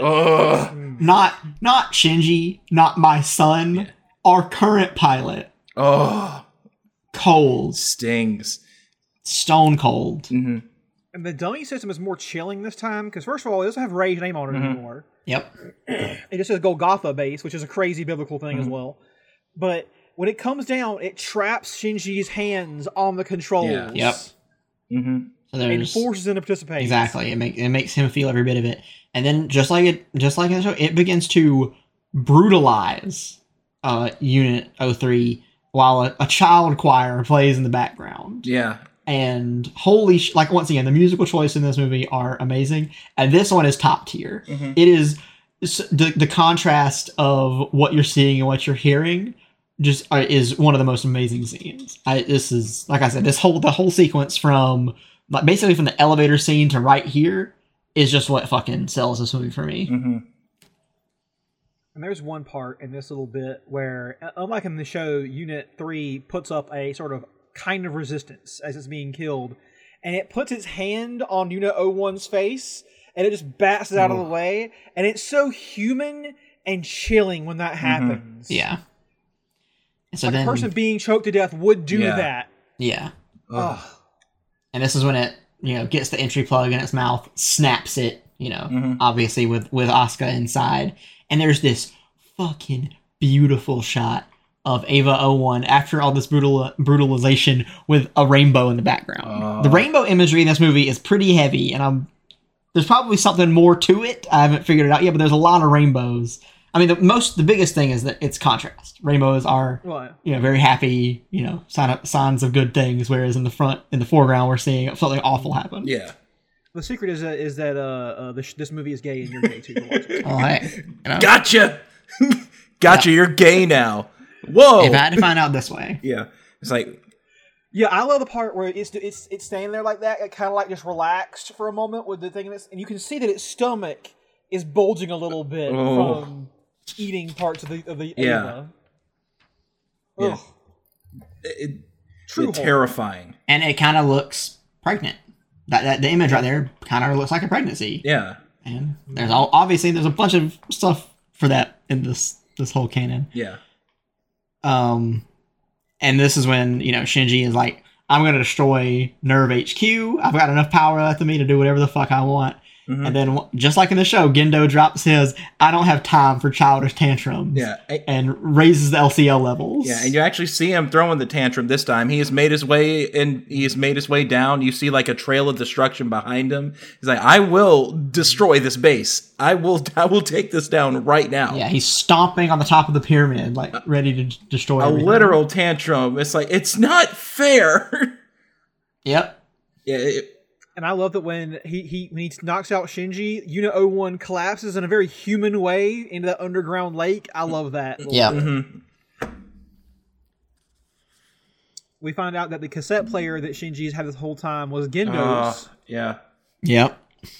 And there's a hard ass line here. When you wall off your ears, you wall off your heart. That makes sense. Yeah. Fucking amazing stuff here.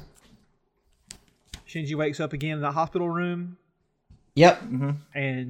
But this time there's not Ray waiting for him. No, there's nerve goons. Yes. with the triple layer handcuffs, which is still the funniest thing to me. Yeah. We see Asuka basically in surgery. They're afraid she's been corrupted. Yeah. And now all of a sudden Ritsuko says I think she calls her like a priceless asset or something along those lines. Yeah. Even though earlier she was replaceable. That's something that like sexist men call women to make themselves not sound sexist. You know?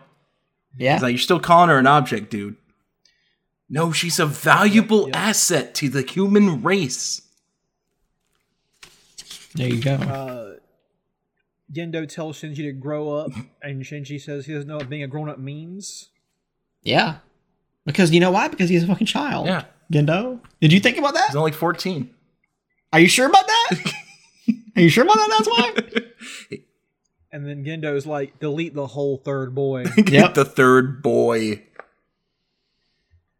And then, yeah. He's Also, like, I love this. Oh, go ahead, Seth. I was going to say, it's like, it's the same thing. Shinji's like, I'm not going to pilot anymore. And now he's out. Mm-hmm. I loved in Katsuragi's apartment, there's this great shot of Asuka's room. And the doll and the few things she had with her in that trailer before she got into the unit are sealed in a crazy glass box on her bed. Mm-hmm. I just love the small stuff like that. Yep. Yeah, and then we got Katsuragi trying to talk to Shinji before he leaves. Basically, she reveals that Rei was going to have invited Gendo to the dinner party as well. It's like, all she wanted to do was see you and your father laugh together. And he just goes, I don't think I'm ever going to laugh again. It's like, damn. Can you imagine Shinji and Gendo laughing at the same thing at the same time? Having that little bonding moment where they find out that there's something they both find funny. Could you imagine those two watching I Think You Should Leave? There we go. That's how you tie it all together. Yeah. Yep. You said that, Seth, and I was suddenly just like in the bottom of that well from The Ring, like just looking up at the fucking aperture closing and being like, no, Shinji and Gendo laughing. Could you imagine them like joking around him, looking at him? It's like, I'm joking. I'm joking. I'm gonna eat Shinji. I'm gonna eat the whole thing. I'm gonna eat the whole Unit 03. Right. I would be like, get me out of here. Pull the ripcord on the simulation. Yeah. Scotty, beam me the fuck out of hell. I gotta get out of here. Yep. So when Shinji walks out, he says, I don't want my phone. I'm never gonna laugh again. I don't care who's calling me. I'm done. But he has been reminded that he's still being monitored by Nerve for basically the rest of his life. But he knows this, but he's like, I'm done. And he just fucking heads to the shelter. Mm-hmm. Or whatever. The rest of his life, which would be about 2 hours. Yeah. We get a shot of Ben's boy, Kaoru, on Bloodstained Moon, just saying, the time has come. Yep. Suiting up. Yeah. What time? What time? Because the 10th angel has showed up. Angel attacks. Yay. Right now. This was the one from the show that was super brutal. The one with the fucking mono ribbons. Yeah, that's right. Yes. That's right. Yeah, they changed. I feel like they changed his look up because I saw him at first. I'm like, is that a new angel? Yeah, he looks a lot like tankier. Yeah. In the beginning, he's a very bulky guy as well. But aside from the ribbons, he's just like a big mass, like a wall. He reminds me of that character from Marvel vs. Capcom 2 that's like a mummy, Like he's in a sarcophagus and he pops out to attack you sometimes. He reminds me of that. Yeah, Taskmaster. And they're like, the defense lines have been breached, and I'm like, why even call them defense lines, guys? Call them boundaries or something. Call them dead people. Call them corpses, bodies, waste of taxpayer dollars, entities, something. And this thing shows up, and remember how Ramiel took like 8 hours to drill through the fucking... This thing blows up the armor in a single shot. Yeah, done. Oh, fuck. You see Mari getting into an Ava, and they really sell us on those boobs, man. They really got to get those in there. Yeah, yeah. God damn. Somebody's got to pay the bills. God damn it. Wait. How is she... She's also like 14, right? Don't Okay. ask. All right. No, Okay. Asking the question implicates you. Okay. All right. Okay. Yeah. I'm joking. Yeah. The music here, again, incredible music is playing over this whole fucking sequence. It's amazing. There's an incredible scene where Amari's just been shooting it with these dual-wielding SMGs, and it's like, this isn't working, and it switches those out. Or no, she's switching the dual SMGs to just a big gun that's also a spear. So it's just like the most Evangelion weapon you could possibly think of. My favorite part, by the way, is when when 6 missiles hit it at the same time, and we get a shot of it just sitting there. Because the missiles, it's very tactile how the missiles hit, crunch, and then they just stay still for a minute because they haven't, their propulsion isn't doing anything. They haven't exploded yet. And he just has like 6 missiles stuck in him. It's a really, really cool shot. Oh, yeah. It's so dumb, but also I love it so fucking much for how it just embraces it. It's like, yeah, this is impossible, but we love it anyways. And yeah, he's just too strong. Yeah, so then, and when she switches to the big gun with spear, she does like a flip and tries to stab it, but then it recedes and then blows her away. And this is when Mari's like, I gotta hit plan B. And she means plan B quite literally. Because she wants to eject the humanity from this Ava by going beast mode. Literally going beast mode. Which is apparently something that all of these Avas could do if you knew the secret code. Which is, it seems like something really simple like the beast, which I feel like it's something you could just say in conversation on accident inside the Ava and then unleash it. But yeah, this is the scene I was talking about earlier that reminded me of Naruto a little bit. Just like the first time Naruto like channels the Nine-Tailed Fox. Like it kind of had that energy, like the eyes are red and everything, moving like him. So yeah. So Unit 02 begins to like sprout these like things out of its back, green spindles out of its like back and arms. And Katsuragi and Ritsuko are watching this and they're like, whew, it's going, that's beast mode. Damn it, she found beast mode. They say that it has it has plunged into the negative depths. Is what they say. Which basically once means it's divorced of all of its humanity. Yeah, and it hunches over on all fours and starts to run like a fucking animal at this thing. And it's like tearing the fucking AT fields away with its fucking teeth and claws. Yeah, it's just biting them. It also changes Mari too, like it changes her entire face structure. Yeah, she gets one of those anime, like, huge, like, your mouth is 50% of your face things, and the teeth are, like, sharp and big. Yeah. Yeah. Which is just crazy. It busts out the fucking mono ribbons again, and it's too much for even Unit 02 and Beast Mode can't handle it. So then, Ray comes out, and they're like, that's not a gun, is it? And then, by God, it's a fucking missile. And Ray is going to force the missile into this motherfucker. So we get another great shot of the missile is being stabbed in the AT field. Its propulsion has been activated. So she's pulling it. And then Mari is below, biting at the AT field, trying to help it get through. This is the part where I literally wrote in my notes, Mari scares me. Yes. And I love that Ray says her reason for this is she wants it to be so that Shinji has a pilot anymore. Like, she wants his wish to become true. And then she shoves it into the fucking Angel and blows up the N2 bomb. But, it's still not enough. It closes its core, so nothing happens. Yep. Would you say it walls off its heart? Motherfucker. Sora! Somebody write this down. He walled off his heart, Sora! Oh my God, Kingdom Hearts, they go to Ava, can you imagine? Sora going to school with Shinji. Oh my God. Ida's like, dude, where'd you get your shoes from? They're gigantic. What are you, a clown? That was a Toji line. Hey, we got a fucking clown over here. And so we get an incredible shot of Shinji sitting alone in one of the shelters as the intercom is saying, this shelter is no longer safe, please leave. So he's just like, I don't even want to be around anymore. So he's just sitting there in the middle of nothing. And then fucking Mari just crashes right into it. Again, crashing in on Shinji from above. Yeah. It's like, oh, what are you doing here? What a coincidence. With the brain of Unit 02 spilling out of its fucking head as she's talking. It's a really, really crazy image. Yeah. You gotta come with me, Shinji. And so... Remember in the show, Shinji saw Unit 02's head get cut off and land next to his bunker.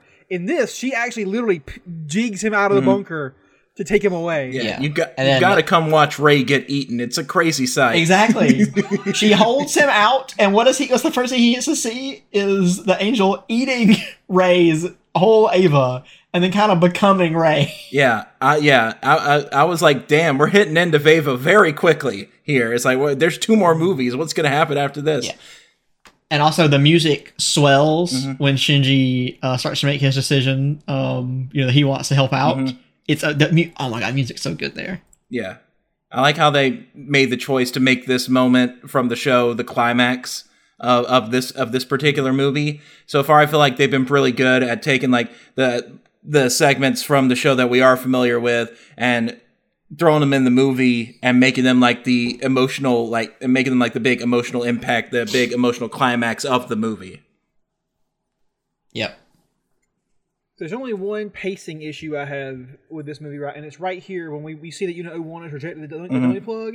I'm like, that happened earlier in this fight in the show, and I feel like we probably should have seen this maybe about like 4 or 5 minutes earlier to like explain what happened with this whole thing. Because Gendo just leaves to go deal with it, and we don't see anything else. And I'm just like, maybe show us this a little bit earlier, but it's fine. My one editor note is we should have seen, because even in the show when he walks off, to me it kind of implied that, is he going to get into the Ava?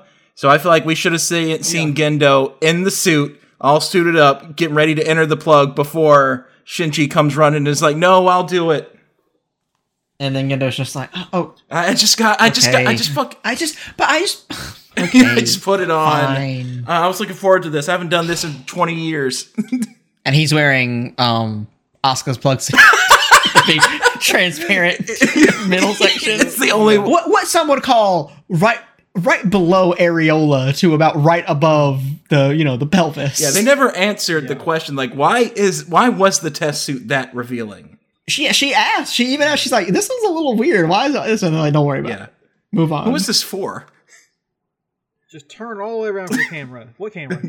What? Who said that? For the guy drawing this. Yeah. And then I think the best part is when the angel blasts its way down into the geofront, it's going down, it's coming in the control room, and Katragi's like, all non-combatants evacuate. I'm like, who the fuck is a combatant to this thing?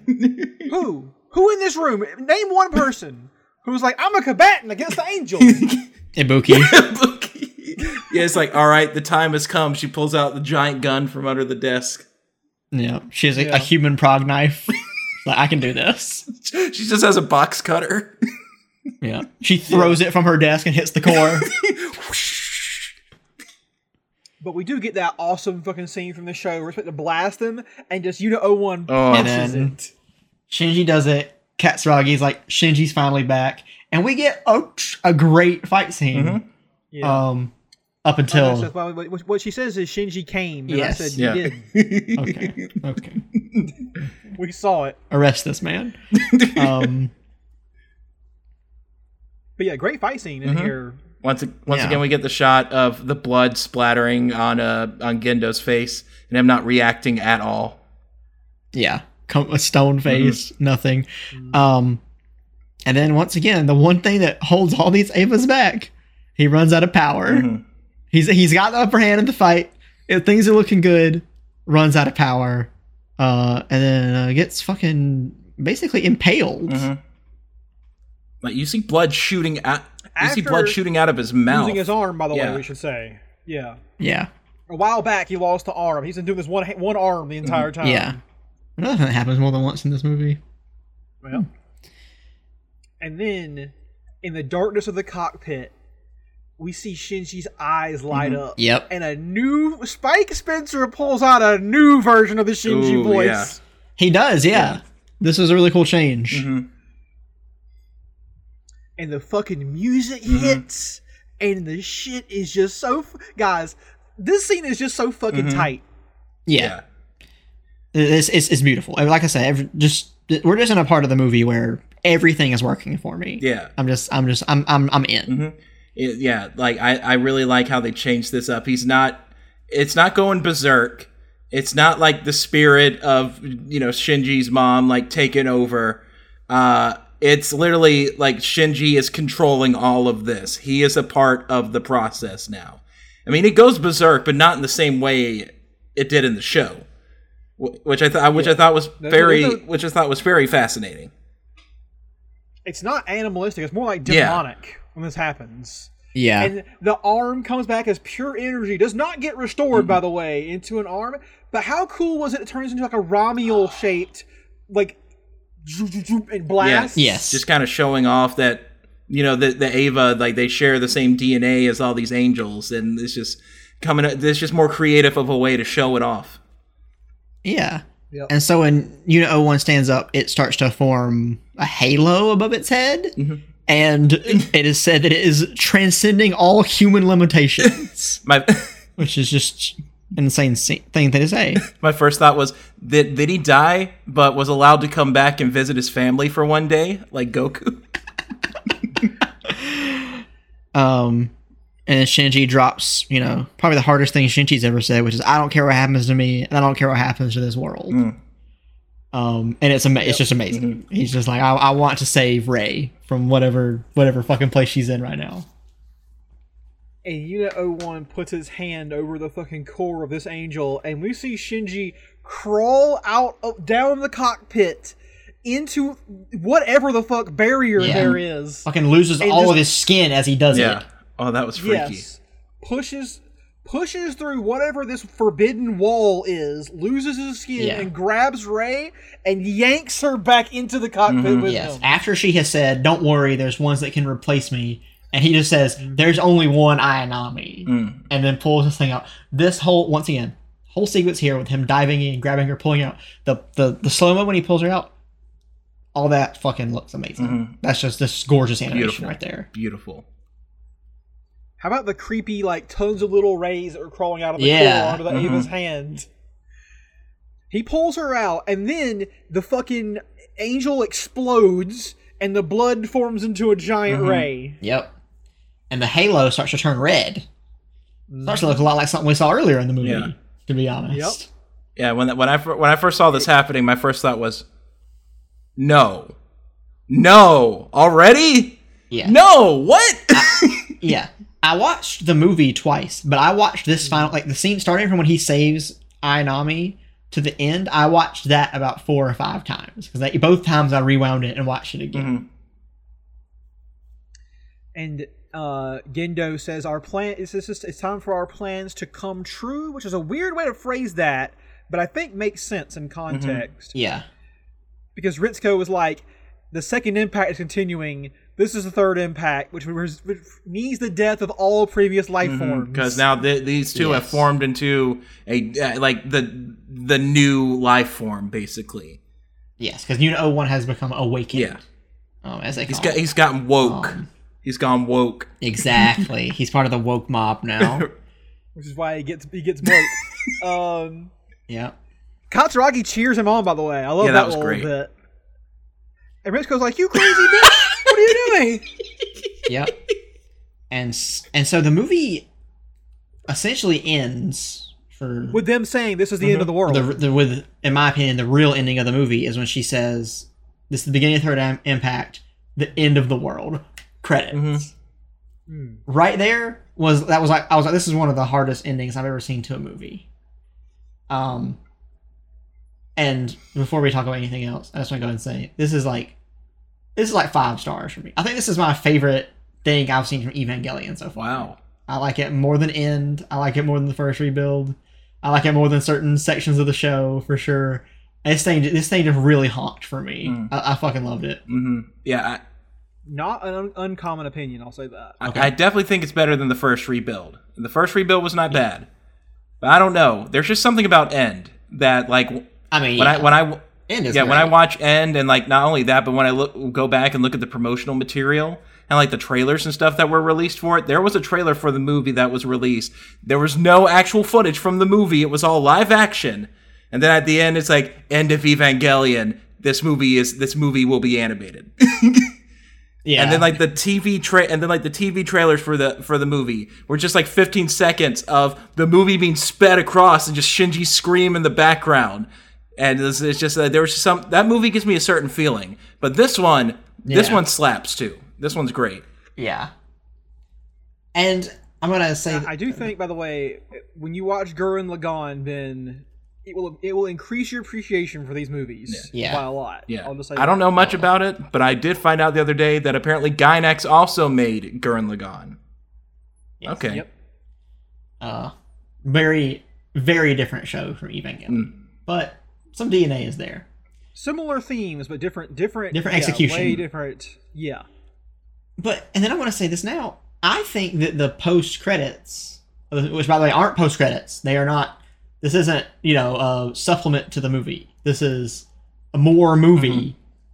Honestly, kind of ruins the ending for me. I kind of did not like it, and I was kind of upset that I watched it at this point. Interesting. Because I thought a movie ending with the phrase "This is the end of the world," and me knowing in my head that there's 2 movies left in this series, I'm like, that's the hardest thing you can possibly do. But then we see post credits, and Kaoru throws the Spear of Longinus through Unit 01, and is just like, Shinji, you're gonna be happy now. He says, "I'll make you happy this time." This time, yes. Which is what does that mean? What do fueling- you mean? Which is fueling my theory that the end of Evangelion has happened. What do you mean? I felt like Jennifer Lawrence from the newest Hot Ones. Like, what do you mean? What are you saying? Yeah, that's a topical reference. And all I can say is that what you just said makes me so excited for you to watch 3.33. Oh my fucking god, I can't wait for you to watch this fucking movie. Because from what I've heard, 3.33 is especially the most polarizing. Yes, it is, by far. The bunch. But yeah, Kaoru hits him with the Spear of Longinus, and it's like, not so fast, dipshits. It ain't over yet. And Seth, I'm just curious. Before you watched this movie, did you go back and watch the preview for the end of 1.11 like I told you to? I didn't watch it before, I watched it after. Now, Ben, did you watch the preview from the end of 1.11? So, having seen that, and now having seen 2.22, did you understand what I meant when I told you you should watch it before you watch the movie? No. Kinda, a little bit. There were similar themes. Because all that shit was cut deceptively. Yeah. None of that shit happened in the fucking movie. Yeah, you're right. Yeah, it's like, the previews are all it's like lies. The fifth angel it's like the fifth Ava shows up. That made me think Kaoru was gonna be a bigger part of this movie. He doesn't show up until the end. I'm like, where the fuck is Kaoru? Yes. But the problem with these stingers to me is that I don't think that, like, when I see that, especially because, have you guys seen when Batman Begins ran on ABC Family and they cut the trailer so it was like, he's a man who defends his honor and his family. Batman, a man who famously has no family. That's kind of what these things feel like to me, is where it's like, next time Shinji's gonna do this and this and this, and this Ava's gonna be cool. And I'm like, no, it's not. You're not gonna trick me with this. I know this isn't gonna happen. I'm smart enough now. I want someone to take those stingers and just re-edit them in the style of that Batman ABC Family, with Someday by Nickelback playing in the background like it was in the other one. That was the craziest shit. I just love the stingers because they are absolutely made to infuriate fans for in this case, literal years, almost a decade of waiting. Yeah, like of people being like, thinking it was going to happen. Like, the gall, the nerve. Yeah, get it? Nerve? Yeah. The nerve. But yeah. Speaking of that, real quick, one extra note I did write down is, actually 2 things I wrote. One is, this might have been originally in the show, and I never paid attention to it, but there's a scene where Katsuragi and Kaji are talking, and in the background you see like a Nerve video play, and the slogan that they put in there is, God is in heaven, all's right with the world. Or God's in his heaven, all's right with the world. That's from an actual phrase, but yeah. Crazy thing. You go to work, and that's the slogan you see up on the screen. Yeah. And then the second one is, I believe it is in the fight when they're going to try and catch the angel. I think it was in that one, where Katsuragi says, we won't count on a miracle, we'll make one through force of will. Which is just kind of sums up the way Katsuragi makes plans. Yeah.